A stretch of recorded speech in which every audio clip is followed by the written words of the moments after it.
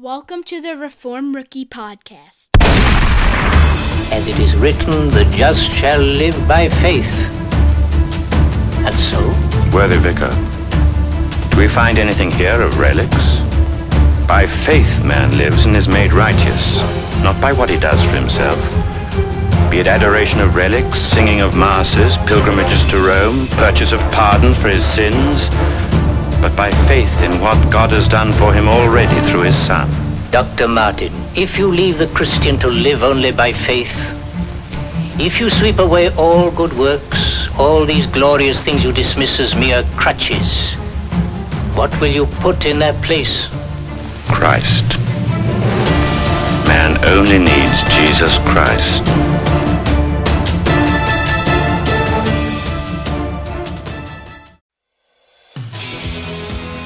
Welcome to 5 Minutes in Church History, hosted by Dr. Stephen Nichols, where we take a little break from the present to go exploring the past.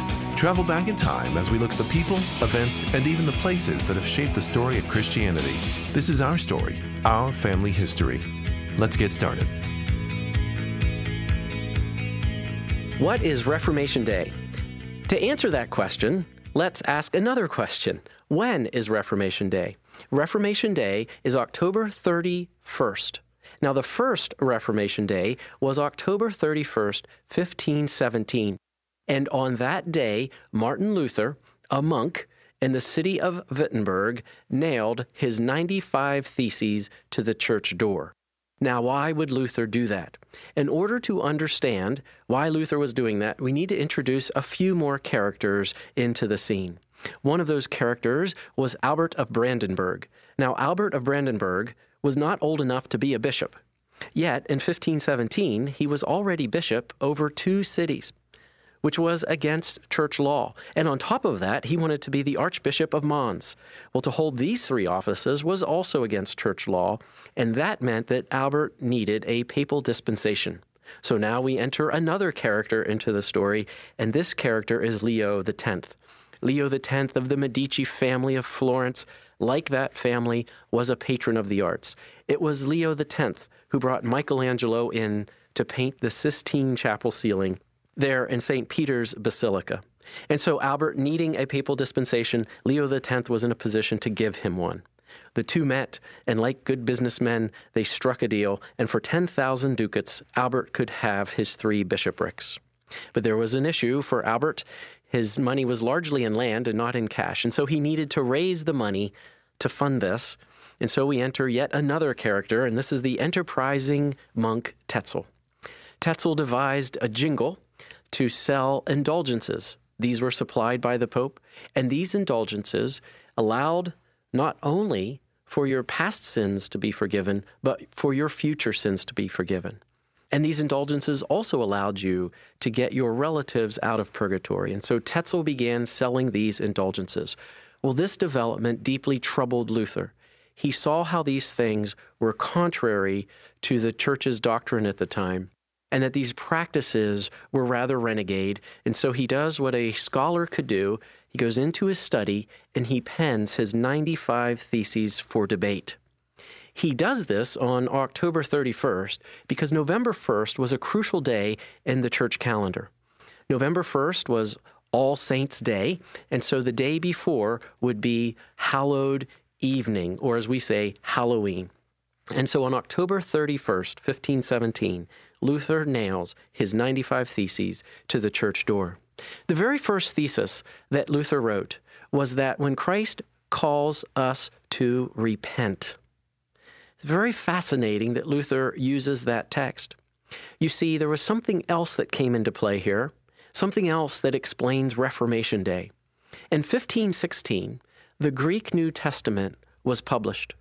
And when Luther got a hold of that Greek New Testament, he realized that the Latin Vulgate, which for centuries had been the official text of the church, that the Latin Vulgate was wrong. The Latin Vulgate had translated that Greek word into the expression, do penance. It had translated the word, best translated in English as repent, into the words, do penance. The real character in Reformation Day is not Luther. The real character in Reformation Day is the Word of God. And what Luther discovered as a monk is that for centuries the true teachings of the Word of God had been hidden, had been covered over, layered over by century upon century of tradition. And hidden inside that precious Word of God, of course, is the gem of the gospel. And that's what Reformation Day is about. It's about pulling back the covers and unleashing the power of the Word of God and the beauty and the truth of the gospel. That's why we celebrate Reformation Day on October 31st. I'm Steve Nichols. Thanks for listening to 5 Minutes in Church History. For more information or to listen to past episodes, please visit 5minutesinchurchhistory.com.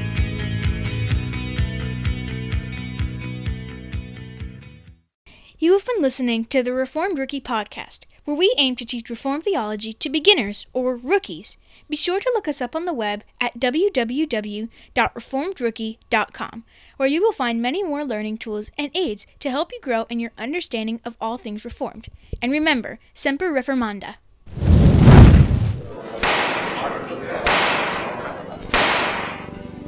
Dr. Luther, are you prepared to retract these writings?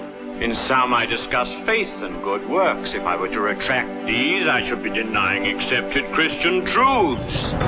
Martin Luther, you have not yet answered the question. Will you recant, or will you not? Here it is. I am bound to my beliefs by the texts of the Bible. My conscience is captive to the Word of God. I cannot and I will not recant. Here I stand. I can do no other. God help me. Amen.